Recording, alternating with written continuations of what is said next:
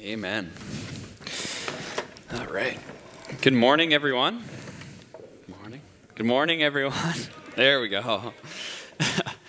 All right. It's good to be back here at Promontory. I was last week preaching at the Chilliwack campus, and got to celebrate Father's Day there. There was the kids, I think the kids graduating, or the kindergartners were receiving Bibles. I think that happened here as well. It's just been an awesome time of celebration with graduations happening, and then we come here and we get to celebrate healing of baby Ezra. I believe the grade 6s are graduating in Sunday school right now. It's a time of celebration. We get to worship, we get to gather together, we get to hear God's word. That's worth celebrating. And speaking of celebrations, we also recently got to see the Raptors win the NBA Finals. I got a little bit more excitement there out of the whole worshiping and everything, so I might have to get my other sermon. But yeah, so I have to admit I haven't watched basketball for a long time. But out of curiosity, I thought I would check in on that basketball game a couple weeks ago, see how it was going. And I managed to catch the last 18 seconds of the game. Now, for those of you that actually watched the game, you'll know that those 18 seconds took about 10 minutes.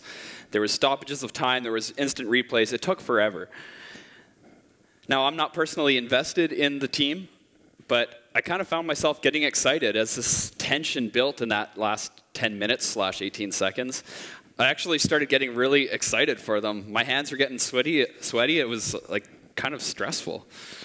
So when the clock finally ran out, when it was finally all over, I was actually pretty excited, and I could hardly imagine how the real fans, the diehards, must have actually felt. And it was really cool to see them all. And if you saw some of the footage from the fan zone in Toronto, where people were out on the street watching the game, and everyone's dressed in their jerseys, they're cheering, they're waving flags. There's just a lot of excitement, a lot of celebration. And the celebrations continued. Our Facebooks and Instagrams were flooded with celebratory posts. And this week they had a parade in Toronto to celebrate.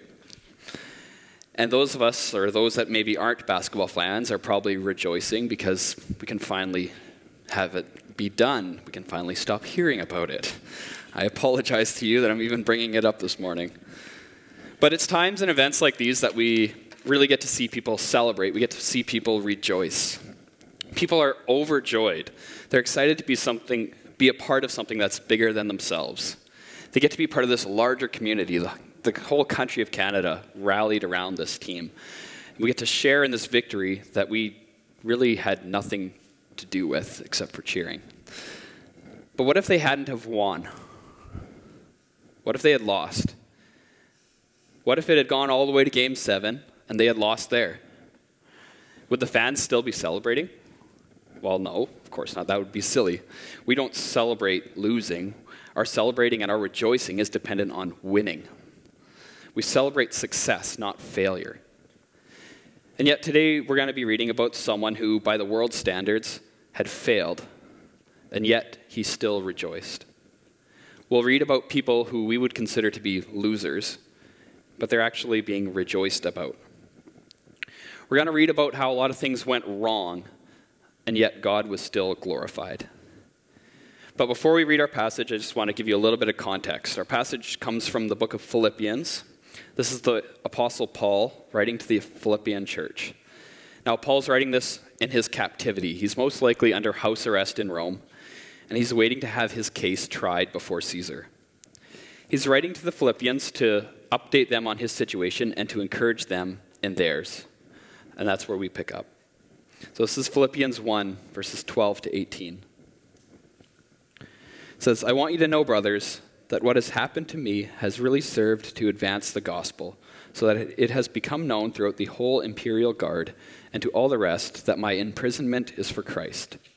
And most of the brothers, having become confident in the Lord by my imprisonment, are much more bold to speak the word without fear. Some indeed preach Christ from envy and rivalry, but others from goodwill. The latter do it out of love, knowing that I am put here for the defense of the gospel. The former proclaim Christ out of selfish ambition, not sincerely, but thinking to afflict me in my imprisonment. What then?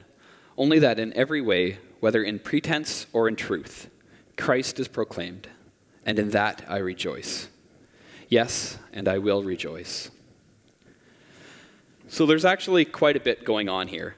There's this imprisonment. There's something about this imperial guard. There's these rival preachers that are trying to afflict Paul.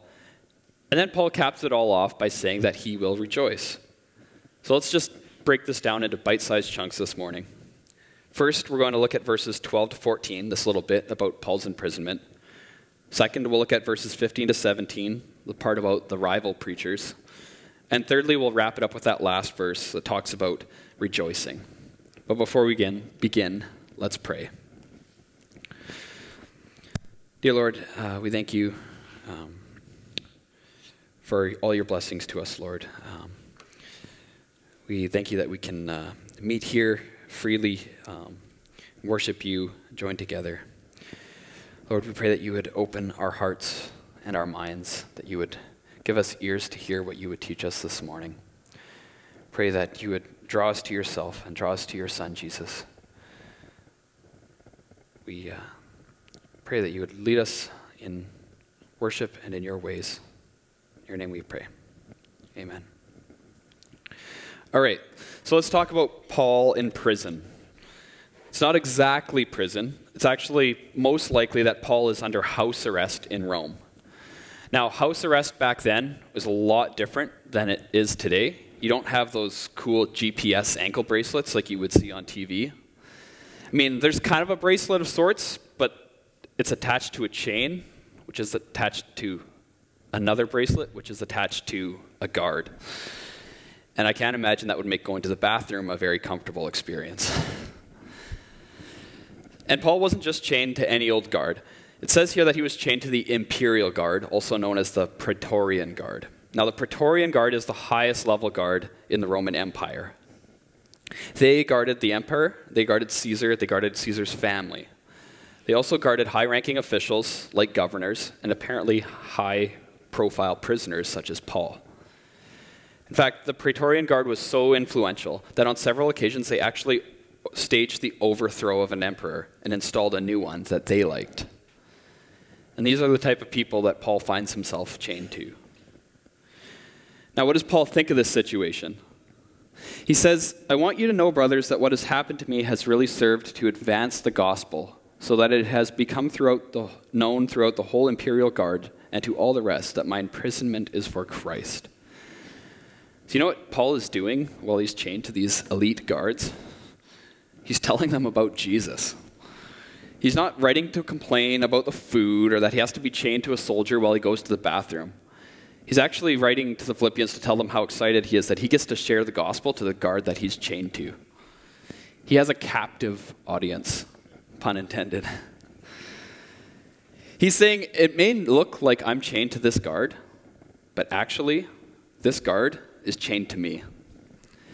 And the crazier thing is, it's actually working. These guards are talking about this religious nut that they've been chained to. Paul writes that the word has spread throughout the whole guard and to all the rest. Now, who are all the rest? They would be the Roman elite. They would be Caesar's household, the high-ranking officials, the other people that the Praetorians are guarding. At the very end of the book of Philippians, Paul mentions that there are believers within Caesar's household. So when Paul says that what has happened to me has really served to advance the gospel, he really means it. In a strange way, his captivity, his imprisonment, has resulted in a direct line to the emperor's household. Paul sees beyond his immediate circumstances and recognizes what God is doing through this trial. Now, this turn of events should come as no shock to the Philippian church. We can read in the book of Acts what happened last time Paul had been in Philippi. Any guesses? Last time Paul was in Philippi, he ended up in jail. He's got this bad habit of getting arrested for preaching. Now, when Paul was in jail back in Philippi, God came in the middle of the night. He causes this earthquake to break open the jail. Now, instead of fleeing, Paul stays, and he ends up leading the jailer and his entire household to Christ. Now, imagine being that Philippian jailer getting this letter from Paul. And it's like, hey guys, it's Paul again. I'm in jail again. Guess what happened this time? The Philippian church has witnessed firsthand what happens when Paul is put in prison. And now Paul's writing from Caesar's prison. Now that should be inspiring. That should be inspiring for us. In fact, verse 14 says, most of the brothers, having become confident in the Lord by my imprisonment, are much more bold to speak the word without fear. Paul's example has become infectious. Other believers are seeing what God can do through this imprisoned man, and they get to thinking, if God can do that through him and there, what can he do for me or through me out here? Others are looking at Paul and they're going, if he can preach while chained to a guard, what's my excuse? Now, I find this particularly challenging because I look at the persecuted church. I look at people that are thrown in jail for their faith. And I see the miraculous things that happen in the growth and the church growth that happens in the midst of trial. And I think if God can make all that happen under that intense persecution, am I wasting the blessing of living in a free country? Are we as free people allowing ourselves to be emboldened by our persecuted brothers and sisters? Now, we may not face the same intense persecution. No one here is going to jail for their faith. And yet we have situations in our lives that may seem to disqualify us from sharing about Jesus. We get burdened down with the weight of life. We get burdened down with going to work, with paying bills, maintaining relationships, family drama. How often do we tell ourselves, I just have a lot going on right now? How often do we let our situation dictate our outlook and our willingness to serve? Maybe we need to get inspired by Paul in his situation. He's been captured to stand trial. Most of us would actually see that as game over. We would see that as the end. They got me. But not Paul. He sees this as an opportunity to share the good news. And not only that, he's preaching this gospel to a seasoned, battle-hardened guards. Not exactly the soft-hearted, open audience that we would hope for. So it would have been totally understandable if Paul had assumed that these guys didn't want to hear anything he had to say. But he doesn't. He tells them about Jesus anyway, and that seed that he plants makes it all the way to Caesar's household. You see, Paul's not defining success and failure the way you or I define it. He has this laser-focused attention on the spread of the gospel. So what if we started defining our success and our failure based on how much we got to talk about Jesus that day? Now, I'm really bad for this. I work an outdoor job, so often my happiness at work has this direct correlation to the weather. There's this inverse relationship between the level of rainwater and the level of my happiness. So when I get home at the end of a workday and my wife asks me how my day was, my answer is often weather-related. When I get to church on Sunday, and some of you know this, people ask me how my week was, and the rain or the sun is probably going to be mentioned as some sort of gauge as to how well my week went. But what if I started to gauge how good my week was, not in how nice the weather was, but in conversations about Jesus? What if I defined a successful week as a week in which I saw the work of God in the lives of myself or in others? That would be living with a gospel perspective. That would be living like Paul did. So I want to challenge us, and myself included, that next time someone asks you how your day was or how your week was, think about how you define a good day or a good week. Was it good because you didn't get rained on? Or did you see God move? Was it bad because your kids or your clients were behaving poorly? Or perhaps was there a missed opportunity to share the gospel? Let's redefine what we mean by a good day or a bad day. Let's look beyond our circumstances to something bigger than ourselves. Let's let this example of Paul's imprisonment serve to remind us that our joy comes from something beyond our circumstance. And let's let this embolden us to speak the word in confidence, just as our passage says, and most of the brothers, having become confident in the Lord by my imprisonment, are much more bold to speak the word without fear.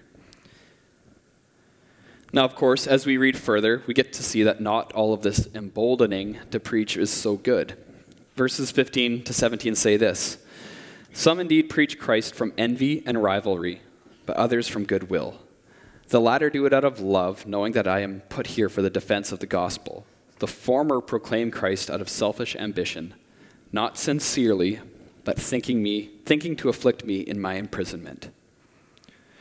So what's happening here is that now that Paul's in prison, other people have stepped in to fill his shoes in his absence. Other people have taken over the role of preaching and teaching in the church while Paul is away.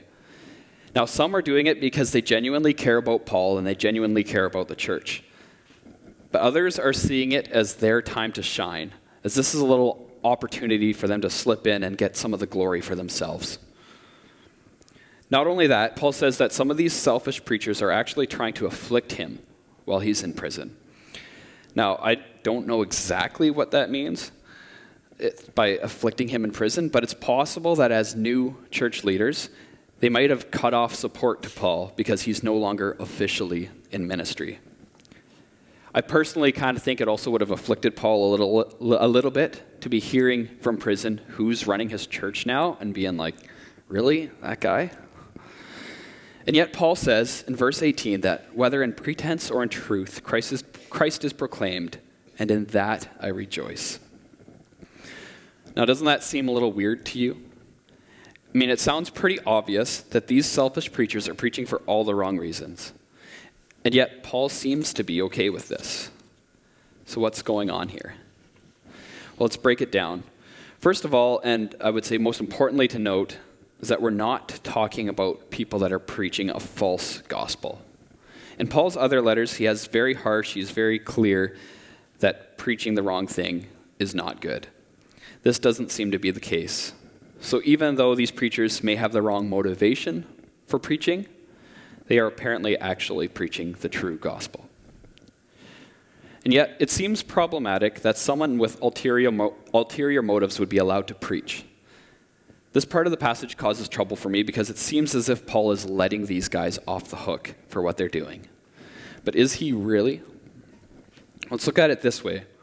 So these letters would have been passed around. They would have been read publicly in front of the whole congregation.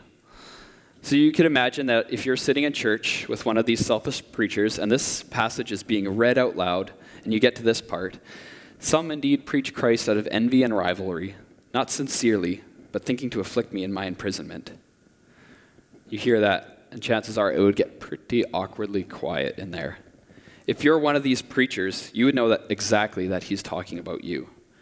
And if it were that obvious to Paul, it's likely that other people in the congregation also know exactly who he's talking about. So Paul doesn't have to name names. He doesn't have to call for a punishment. He simply says that there are people who are preaching with the wrong motivation. And I think that would cause most preachers to think to themselves, is he talking about me? By identifying the problem, Paul is calling those involved to examine their hearts. Now, this is something that convicts me as a lay preacher. I get the opportunity to preach occasionally, and I have to examine my heart. Am I preaching because I care about the gospel, or because this is my time to shine? Am I doing it for God or for the attention? Now, the irony is not lost on me that Jonathan is away this week, and I'm up here preaching. That's not the case. But this doesn't just apply to preaching. This applies to any public ministry, whether that's greeting at the door, serving coffee, or ushering. Anytime we take an official role, do we ask ourselves these questions? Do we want people to see us as involved, good church people? Or are we genuinely serving out of a love for God and his people? Now, ultimately, we're all human, we're all sinful, and there's going to be times when our motivation starts to slide towards that selfish side. And we need that gentle reminder to check ourselves. But notice in our passage that Paul does not call for these preachers to be removed from ministry. He simply and graciously identifies the problem and rejoices in the fact that they are at the very least proclaiming the gospel of Jesus. So I'm going to tell you a not-so-secret secret this morning. Preachers are not perfect. Christians are not perfect. We're just people who have put our trust in a God who is perfect. In fact, it's impossible for human beings to be perfect, and that's why God had to come down in the person of Jesus Christ and pay the penalty for our sins. Jesus was perfect for us. All we have to do is believe in him, and we are forgiven. Just like these selfish preachers, though sinful, believed in Jesus and they were not condemned, so we as sinful people can take hold of Jesus and be saved. Now, does this mean we can keep on sinning because Jesus has it all covered anyways? Well, no, of course not. Just like in our passage, Paul identifies the envy and rivalry, he identifies the sin, and he leaves it there for the selfish preachers to examine themselves and work it out with God. Now, if they had just kept on preaching with this look at me type of attitude, would that have been okay? Well, no, of course not. It's the same with us. If we admit that something is bad, if we admit that something is sinful, we ask forgiveness for it, but then we continue to do it, are we really sorry? Are we really relying on Jesus, or are we just trying to take advantage of cheap grace? Paul was not giving these selfish preachers a hall pass to continue their envy and rivalry. Grace is not a hall pass to continue sinning. Paul pointed out the sin, he called it out for what it was, but he did not linger there, but rather pointed towards the joy of the gospel, towards the forgiveness of sin. While Paul recognizes that God still uses sinful people, that doesn't mean he condones sin. So speaking of sinful people, I was thinking of another wrongly motivated preacher in the Bible. I was thinking about another sinful person that God had used. His name was Jonah. Now, God told Jonah to go to the city of Nineveh. He told him to call them to repentance and to turn from their evil ways. Yet, instead of going to Nineveh, Jonah tries to sail to the opposite side of the known world. Now, God puts an end to that plan pretty quickly. He causes a storm, which ultimately results in Jonah being tossed overboard and swallowed by a huge fish. After 3 days, Jonah is spit back out on land, and he begrudgingly goes to preach at Nineveh. Now, Jonah doesn't care about the people of Nineveh. In fact, he's preaching this turn or burn message, fully expecting the people of Nineveh to reject his message and burn. So he does his job, he says the message God told him to say, and then he goes outside of town to watch the fireworks begin. But then something unexpected happens. The people of Nineveh actually listen to Jonah's message. They repent from their sins and they turn to the Lord. And Jonah's livid. He's mad. He's actually mad that God didn't kill the people of Nineveh. So the story of Jonah ends with Jonah sitting out in the hot sun outside of Nineveh, mad at God for being too merciful. Jonah's this prime example of a wrongly motivated preacher.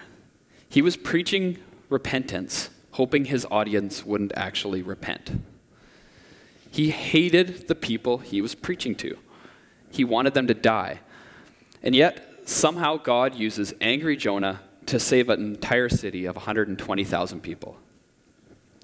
So if God can use an angry hellfire preacher like Jonah, he definitely can use gospel-preaching teachers, even if they have a self-seeking attitude. In fact, God can use anybody. The Bible is full of imperfect people. We just finished our series on the life of Abraham, and I'm pretty sure that throughout the whole series, there was one sermon on something that Abraham actually got right. As Paul sees, he understands this concept when he talks about these rival preachers. He knows that it's not about him or them, just like it wasn't about Abraham or Jonah, but it's about God. It's about what God is doing. It's for his glory. Once again, we see that Paul is taking this higher perspective. He's seeing beyond the mess of church politics, and he's looking at what's truly important, the gospel being told. He sees that despite the problems, God is working. He rejoices that the human foibles are not hindering the spread of the good news of Jesus. Now, I find this encouraging because if God can use a jerk like Jonah, maybe he can use me. If God can make his gospel message heard through wrongly motivated preachers, maybe he can make something out of what I have to say. If those rivaling preachers could be used for ministry, then certainly God can use any one of us here, regardless of our shortcomings or our excuses. And that's a reason to rejoice. Just as Paul writes in verse 18, in every way, whether in pretense or in truth, Christ is proclaimed, and in that I rejoice. So far we've seen two examples of things going very wrong in our passage, yet so right in terms of the gospel. We've seen Paul sentenced to house arrest, awaiting trial, chained to a guard at all times, and yet he rejoices because the gospel is being spread. We've seen these wrongly motivated preachers using their role in ministry for personal gain. And yet God still uses them to preach his word, and again, Paul rejoices. In the book of Romans chapter 5, Paul had this to say about rejoicing. He says, "We rejoice in the hope of the glory of God. Not only that, we rejoice in our sufferings, knowing that suffering produces endurance, endurance produces character, and character produces hope. And hope does not put us to shame, because God's love has been poured into our hearts through the Holy Spirit who has been given to us." Ultimately, what Paul is rejoicing in here is the hope given to us by Jesus Christ. He can rejoice even in suffering because his hope is in Jesus. And he knows that suffering is worth the reward, that it produces perseverance, endurance, character, and ultimately hope. He knows that while it feels like the world is beating him down, and he literally got beat down by the world several times, that the battle has already been won. Despite the beatings and jail time and all the rivalry, he lives in the hope of the glory of God. He lives in the hope of heaven. Do you want that hope? Do you want to be able to rejoice even when life sucks? Well, I do. But it's hard to rejoice when things aren't going well. It's hard to write a sermon about rejoicing after working all day in the hot sun. It's hard to rejoice when the bills pile up, when a family member dies, when life is a mess. But we have a God who entered that mess with us. We have Jesus who took on flesh. He gave up his position in heaven to live on earth and die for our sins. And if anyone had the right to complain about his situation, it was Jesus. He went from living in heaven to being tortured to death on a cross. And yet God used that terrible situation to accomplish our salvation, and salvation for everyone who believes in him. And it's kind of weird if you think about it. We come here on Sunday mornings, we sing songs, we celebrate this death. We sing songs like Nothing But the Blood. We sing about blood. It's weird. We rejoice in that. It's kind of weird. But we celebrate it because we know what it accomplished. That through this one act, light was brought to a dark world. In fact, it's this act that Paul is emulating in his imprisonment. He's sharing that light in the very heart of darkness. He's sharing that light to the very seat of power of the Roman Empire. It's in sharing the light of Jesus that brings him joy, despite the darkness surrounding him. Now, oftentimes we try to brighten up our darkness by our own efforts. We try to look on the bright side. We take action to improve our situation. Maybe we buy shiny new things to make ourselves feel better. But this is about more than just looking on the bright side. This is about seeing what's actually going on. This is seeing that true joy doesn't come from better things or a better life situation.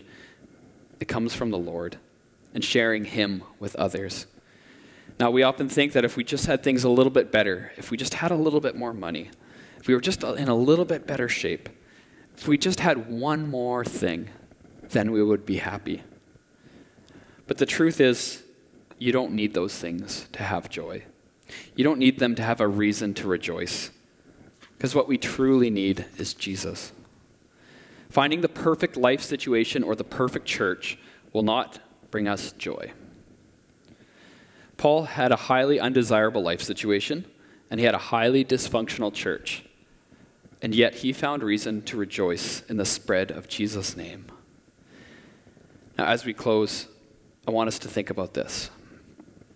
What gives you reason to rejoice? Where does your joy come from? Is your joy rooted in something that will cause you to rejoice even when life sucks? Do you want that kind of joy? If so, I invite you to get to know Jesus. Read God's word, meet his people, talk to him in prayer. We have a prayer team. We don't have a pastor here this morning. I would talk to you. We would love to talk to you and pray with you about receiving the joy of Jesus this morning.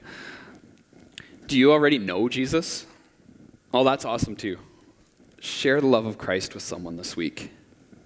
Maybe it's someone that you wouldn't think would want to hear it. Or maybe it's just a matter of building up a fellow brother or sister in Christ. But what's the biggest thing stopping you from sharing Jesus with others? Do you see this as an obstacle, or do you see it as an opportunity? Now, I went to university to study theology. I wanted to be a missionary, and I ended up being a construction worker. And sometimes I'm tempted to think that my job is keeping me away from ministry. But the truth is, it's actually an opportunity to be a witness for Christ to a totally different group of people. The truth is, I lose sight of that. And passages like ours today remind me that we need to look beyond our immediate circumstances and see what God is really doing. So let's take that gospel perspective into our week. Let's learn to rejoice even in the hard times. Let's keep our eyes open for God working and rejoice in what he does rather than how things go for us. Let's close with this encouragement from Romans 12. It says this: "Let love be genuine, abhor what is evil, hold fast to what is good. Love one another with brotherly affection. Outdo one another in showing honor. Do not be slothful in zeal. Be fervent in spirit. Serve the Lord. Rejoice in hope. Be patient in tribulation. Be constant in prayer." Now, changing gears a little bit, one way that we celebrate, one way that we rejoice in God's work is through the act of communion. I want to invite the communion servers, whoever you are, to do your thing. Communion is this visible reminder of the sacrifice that Christ gave for us. The bread represents his body broken for us, and the blood, or the juice represents his blood shed for us. This is a declaration of faith, and this is something to be taken by those that have faith in Jesus. Maybe you're not at that point in your life where you're ready to express that faith in Jesus, and that's fine. That's okay. Every one of us here was at that point in our life at one point. Don't feel obligated to come up to receive it. For those of you that are participating, I want to encourage us to examine our hearts, to confess our sin to the Lord, and then participate in these symbols of grace. So I'm going to pray. Worship team, you're up here. Elise will lead us in a song, and you can receive when you're ready. Let's pray. Dear Lord, we thank you for this example of faith in your word, Lord, for this example of how to rejoice even in trial. We pray that you would teach us how to follow it, that we would hear your words and take it to heart. Lord, we thank you for Jesus who accepts us even when we fail at this. Lord, we pray that you would lead us to you, that you would teach us to rejoice. Give us eyes to see opportunity where others may see failure. We thank you for your grace. We thank you for your Son. We thank you for this opportunity to experience the symbols of your sacrifice.